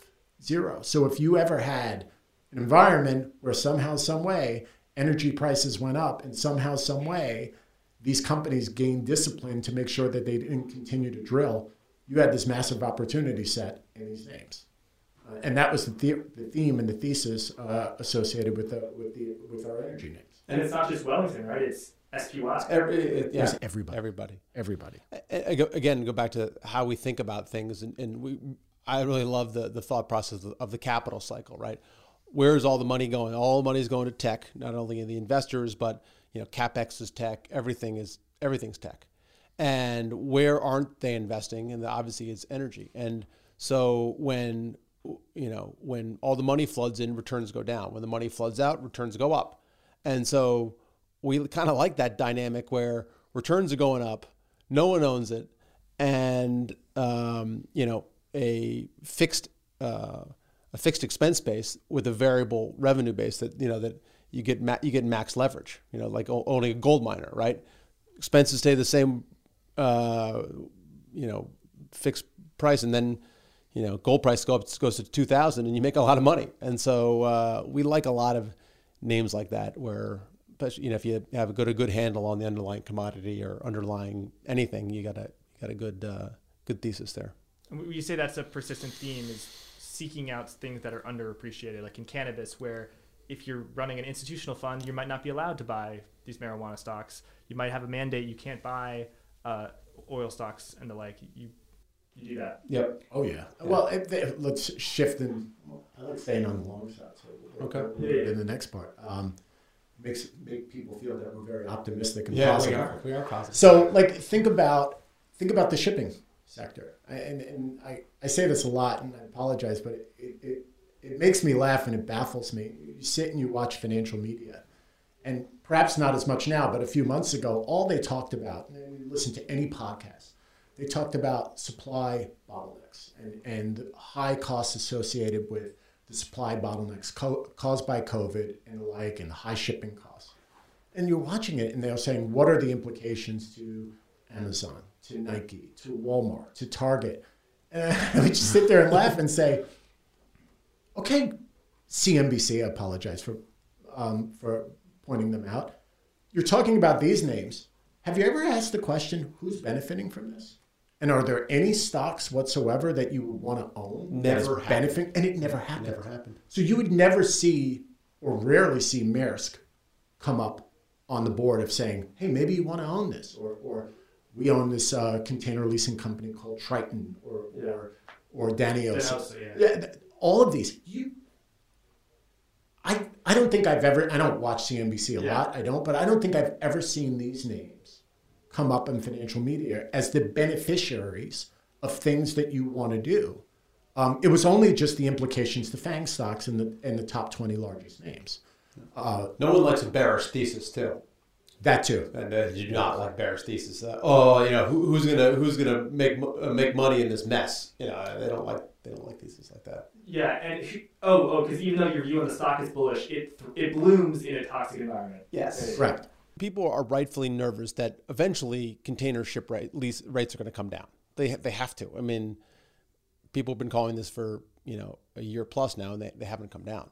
And so eventually they'll come down, and these stocks which are less than 1 times earnings will be 3 times earnings or something like that. But very expensive. Very expensive, and so it'll be interesting how we do, or if we keep them or pitch them. I don't. We're again fumbling our way through the dark of trying to figure out how long rates stay up and how much cash we get back in the meantime. So I'm a big firm believer in the cure for higher prices is higher prices, right? So eventually, and we can even make this statement in the energy sector as well, eventually greed's going to lead towards additional CapEx in both the shipping and energy spaces. When your wife wants something from Amazon and she goes on her phone and she hits buy now, like that's the... Wow, that's what I could go down. Well, she wants it and she wants it now. No, the rabbit hole he's going under is if you think about the last 10, 12 years, the incremental CapEx investment went into,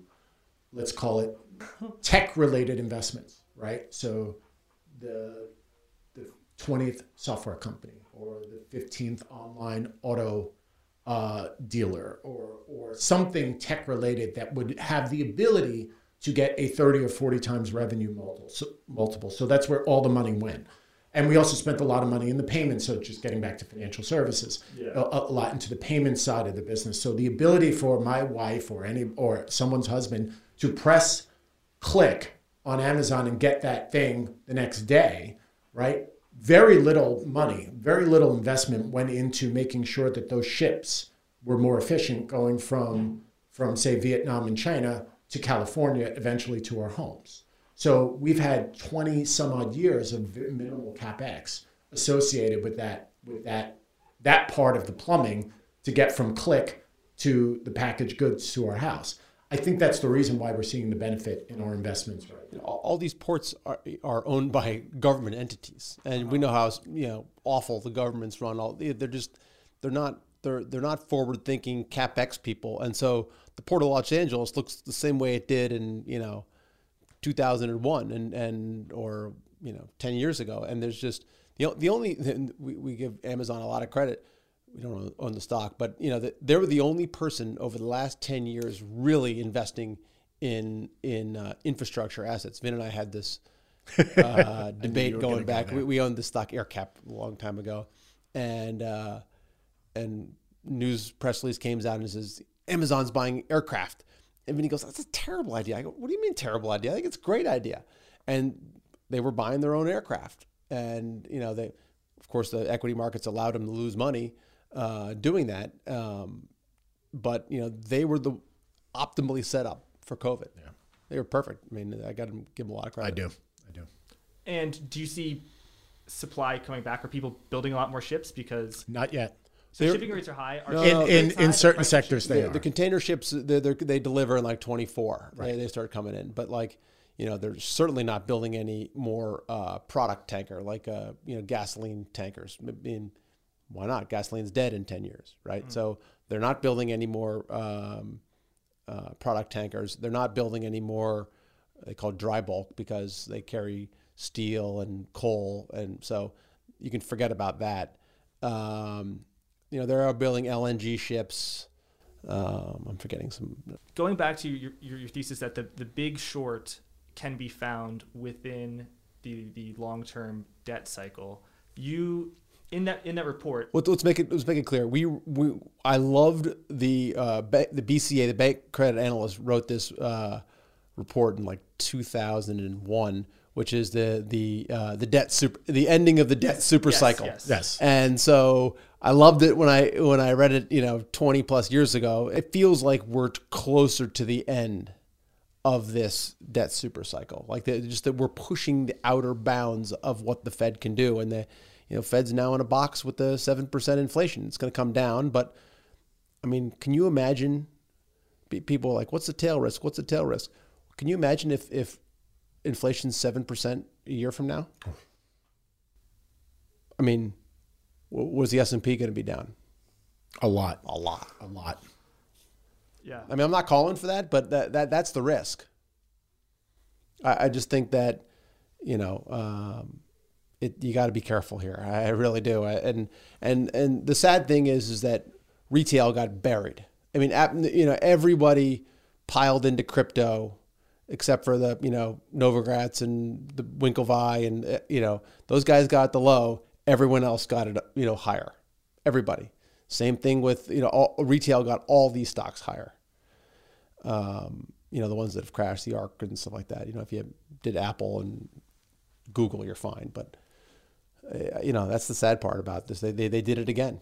Yeah. Well, I ask because in that report where you talk about the debt super cycle, you note that your views on the dollar and fiscal deficits orient you to own gold, silver, precious metal, mining stocks. And I believe you also said crypto, although you noted that you were more constructive on Ethereum than Bitcoin. Mm-hmm. But now it sounds like you are a little bit more skeptical about crypto, at least for the short-term view. So we pitched our crypto last spring. So it was we got the spilks and just dumped it. But it was a great trade. We just started doing more work. As with Porter, we have these ideas and themes. We sometimes put them in the portfolio, sometimes we don't, but we try to back them up and support it with fundamental work behind. So crypto is one of the things that we owned a little bit of Ethereum, a little bit of Bitcoin at one point. But the more and more work we did, the more and more concerned I started to get, and Porter started to get. And in particular... No, you're the one who goes dark on the leverage. Yeah, I do. I just sort of let it glaze over my eyes. And in particular, I started hearing the concepts of DeFi and the like, and I realized that all they were doing, or it seems like they were doing to me, is recreating a shadow banking system based upon what is called smart contract, which is really secured lending.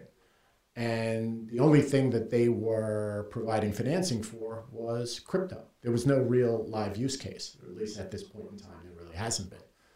And I think what I felt like I was seeing was significant leverage on leverage without anybody really taking money out of the system. They were just putting it into stable coins and leveraging it further and leveraging it further. And then we could get into the whole, and Bloomberg just wrote a piece on this, which I think is causing quite controversy, that there's no money supporting this thing, real fiat, well, let's call it fiat money. Tether. Tether, because no one's taking money out yet in a massive way. And that really scared me. And I said, I don't want to be there, even though I think conceptually Bitcoin is a form of digitized gold, or conceptually Ethereum is trying to provide a general ledger system for all things digital and fractionalizing different types of assets. It's the underlying participants and the leverage that they're deploying in those types of instruments that really scared me, and I stayed away. Yeah. And do you have a long-term view that's more constructive, or are there levels that you get in? How do you think about valuing it? You can't really value on PE.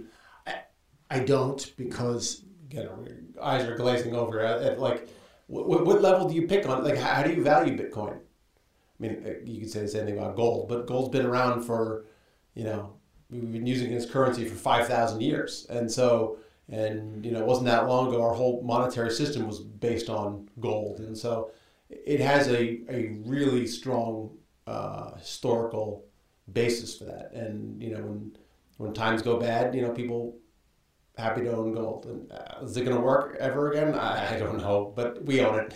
Yeah. But then you get into deeper discussions of decentralization versus centralization, yep. Right? And I would love conceptually to believe in decentralization, but I just do not believe the sovereign governments are going to allow some form of alternative currency other than their own, places like El Salvador and Venezuela excluded, to run amok, so to speak, of having our ability to buy things in Bitcoin here. You just start to lose your power.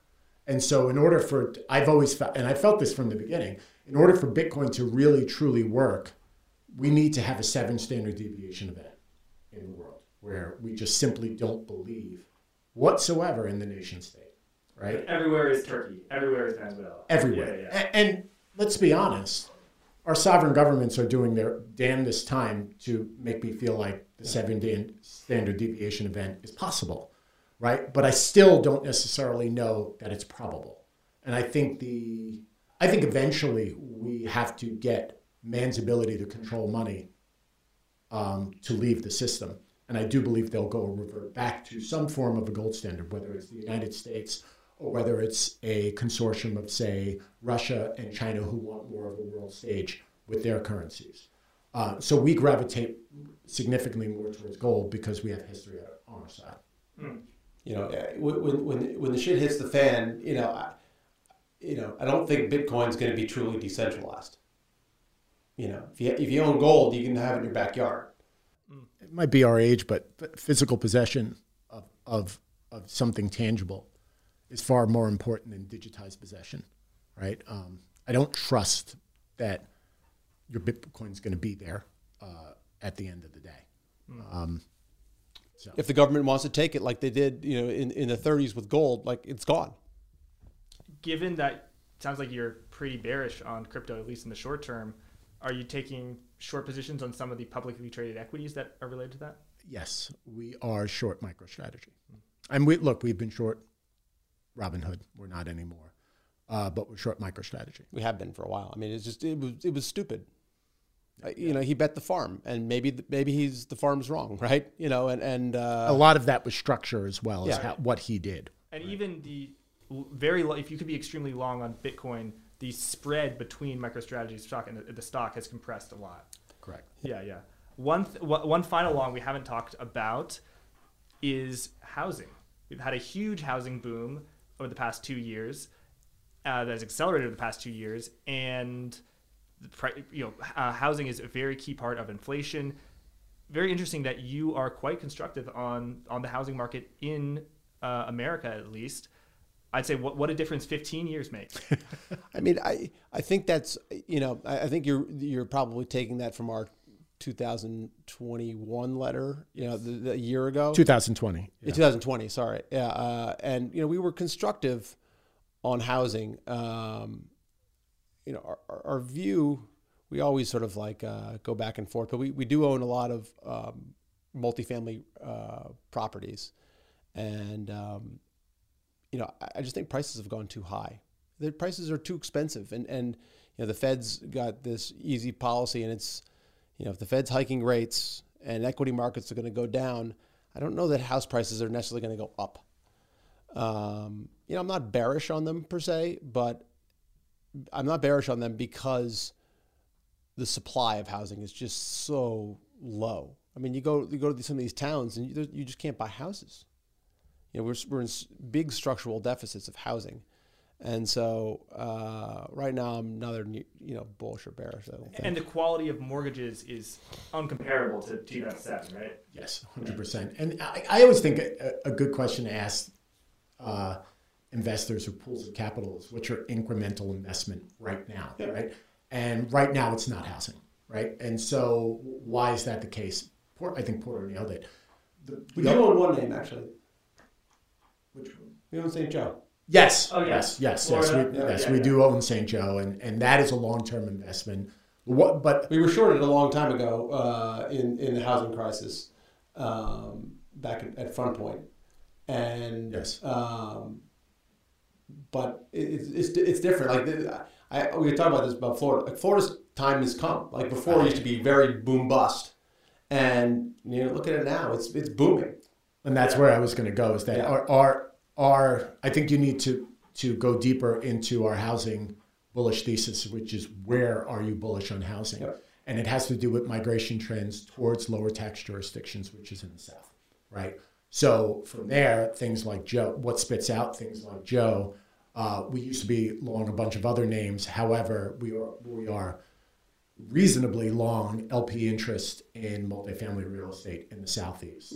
I laugh when I think about Joe because we had a failed investment thesis. We come up with these theses. We had a bad one. As bearish as we were on housing in 2007, we were long this stock called Murillo Maddox. And I don't know how we... Can I explain my thesis? Because it's on me. Yeah, no, okay. If I screwed up on this one, I should be able We have to the tell whole, story. ecosystem. No. It's significantly more trivial and stupid. And when you hear it, people might turn and listen to this podcast and go, I'm never going to listen to Vincent again. So remember the show Entourage? I told you it's stupid. Okay. So at the time, you had these really cool Queens guys I'm from Queens, but I'm not that cool. Going to LA, who became quite famous. Well, they were only one of them was cool anyway. So. But they all rode on the coattails. Drama could have been cool, but he wasn't. Nevertheless, Turtle. My best friend from home, Ron, is exactly like Turtle. Exactly. Anyway, when I would go visit LA, you would see that the city of LA had such potential, right? To be like Manhattan, where people would not live near the ocean and they would live within the city. And this was a bias of mine coming from New York, that event. And there was initiatives. Queen's Thesis comes to LA? Yes. And there was an initiative via the Staples Center to build up LA, the city of LA, and create a city within there. So we made an investment in a commercial real estate developer, Willow-Matics, sadly at the wrong time, and sadly they did not do a very good job at all. So the so the genesis of the investment was Entourage from Queens goes to LA and goes full. It didn't work out. So I love that you bring that. Oh, I know. All the time. I love it. You know, we've gotten so many stocks wrong. We've gotten squeezed in so many stocks. You know, the great thing about investing, and if you speak to, I think people like us, we spend so much more time, or you remember your losers so much more than your winners, right? Like I could tell you. Why don't you tell the first Marblehead story? I still laugh at that one. I was just about to say, I could tell you where I was. So we were short this piece of shit student lender called First Marblehead, right?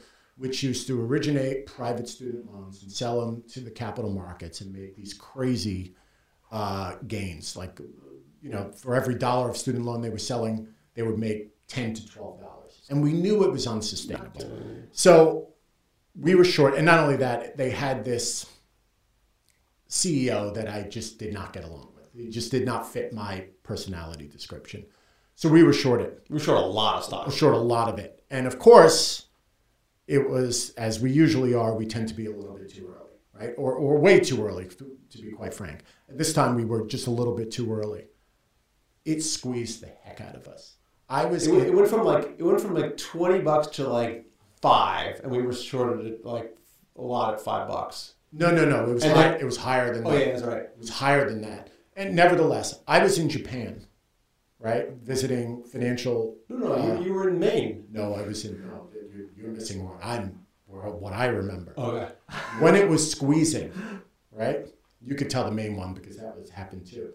When I was in Japan and we were looking at financial services stocks, it was one of the deepest squeezes that Marblehead experienced. I remember waking up at 3 a.m. in Japan, just like in a cold sweat, knowing I was getting squeezed. I called up Danny. I go, where is it? He goes, go back to sleep. I go, where is it? Where's the stock? He goes, Vinny, just go back to sleep. You're fine. I got it. The great thing about Danny was no one can take pain on the short side better than Danny. Nobody. And there's nobody you want more in a bear market than Danny Moses. 100%. Oh, He doesn't get pulled out of short. No, absolutely not. No. Nope. No. And you know, he would not be, he's very good. So waking up in a cold sweat somewhere in Tokyo, knowing that I was getting squeezed in a short, like I'll remember that more than a random long that we got right 2-3 years ago.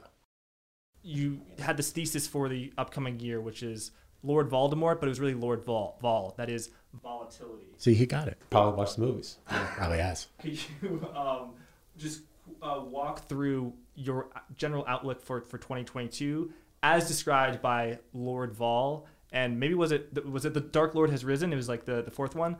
Vincent, I think you were the originator of this metaphor. So how about we start with you and then we'll go to No, this is all Vincent. Vincent is a pop culture nut. Yes. So this one, the genesis of this was I have read myself and read with my 2 kids these books several times over, and we're Harry Potter nuts, right? And so I always viewed that scene when Voldemort returns as like it's the seminal moment in the Harry Potter series. Like evil has come back. He was gone for 13 years, and for 13 years they lived this great world risk-free, and they never really worried about Voldemort returning. But only a few of the people knew he was coming back, right? Like the chief mentor, Dumbledore, knew Honig. That's why I put Honig. He's coming back.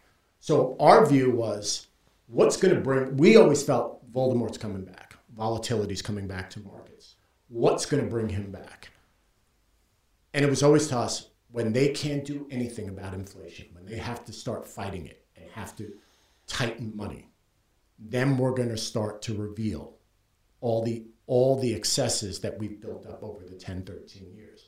And like we're seeing right now, the minute the Fed is trapped and handicapped, and look, they might have been, I'm not sure, we're in a podcast right now, and I don't know what markets are doing. Their narrative might have been a little bit less hawkish than what the market was expecting, but let's make no bones about it. They have to continue to tighten. And as long as they continue to tighten, volatility down now, by the way. Volatility is going to be back in markets. And there's really not much we can do about it. And we're going to have to learn how to live with it, deal with it. And from a Seawolf perspective, our portfolio, we're going to have to manage through it, which to me meant that we have to do things at a significantly lower gross. And for the first time in ages, we could actually short many names, not just, say, Tesla. But the hardest part, I think, for us now is going to be, we took the top off a lot of these crazy shorts. We some of these stocks are down a lot. Now it's like, it's going to be more hand-to-hand combat, which gets bloody. And so, for people who haven't lived through a real bear market, it gets bloody. Yeah. Very bloody. And just for the younger folks who did not live through it, and we try to tell some of our colleagues that we work with at Seawolf, bear market rallies are vicious, right? The volatility is severe. So you can't get too over your skis, even if you're short, that it's going to continue. So we look at indicators such as relative strength indices or sentiment indicators. And if we earned, quite frankly, too much money on the short side, you have to pull back. Yeah. Right? When you were over-earning. But no one ever does anything, especially if it's going up, Right. Isn't the common wisdom in shorting the opposite, that you want to, when it goes down, you want to add on, and then when it's working against you, you want to retract? We don't do that. We don't do that. Really? Well, it depends. It depends. It's a little bit, to me, it's a little bit more complex. But if you keep pressing, I'll never forget, we talk about it, one of the more vicious bear market rallies we experienced was in the summer of 2008, where the bank stocks went up 50%. We were short a lot of Wells Fargo. Yes. And they came out with a surprise dividend hike, which no one was expecting. Kovacevic did a big FU to everybody. Yes, he did. And it ripped our testicles apart. It's just so our perspective is, if you're pressing into that, what you're trying to do in a weird way, because every time your short works, the size of your short goes down. Yes. Right? And what a lot of people do is, let's say if it was a 4% short position, it went down 50%. I hope my math is right. You're down to 2%. People are like, I want to make it 4% again. Well, the way I think about it is, you just added another 200 bips of risk at a much lower price, right? Wouldn't you rather take off some of your risk, particularly what we've seen, which are these vicious bear market rallies? You don't want to press into them, because particularly when the RSIs are south of 20, you really should not be pressing into these things with RSI south of 20. You should probably letting them go. We had a short squeeze that happened to us 3-4 days ago. They announced some stupid news and stock went up 20%, and we shorted everything we had and more up there. And when the stock came back down to where it was, we took off that extra capital. Right.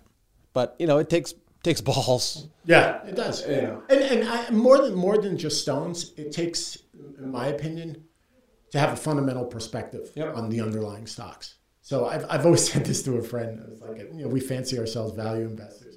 I go, I'll give you one of the most negative traits of value investors you'll ever hear. Is they are the most arrogant people you'll ever meet in your life. And you won't see it in a personality, but you'll see it in the way they talk about stocks. They have a certain view and a belief system that a company is worth X, right? And if it goes below X, I'll just buy more. Because if it goes way below that, they'll buy more. They'll buy more. Yeah. I'm right, market's wrong. I mean, that's kind of a definition of arrogance, right? You're not respecting what the market's giving it. We do that sometimes too. We are value investors. So we're guilty of that. But we're okay with it, because we feel like we, as a typical value investor, we have a hands on the fundamentals that we think we're right and the market's wrong. Yeah. I guess we're arrogant, but you know, it is what it is. But do you guys mess around with options? I mean, if Lord Vol has arisen, isn't it time to buy some Vol? Well, no, we don't do a lot of options investing because we've gotten our faces ripped off too many times, or pissing away money, and not faces ripped off. I would say faces ripped off. No, we just lose. We take a lot of chances, and you know, we famously made a lot of money in a derivative, yes.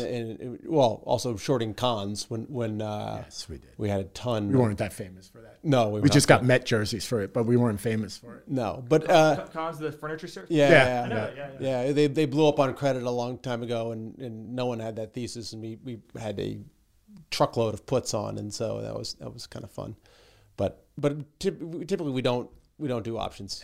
My issue with options is twofold, right? And they're a fine instrument, and if my brain doesn't work well with options, whereas for other brains it does. One, it truncates your duration. And back to our discussion, if you want unlimited duration, I don't know when our theories are going to work. That's the problem. So as a result of it, options sort of require me to be right at a certain amount of time.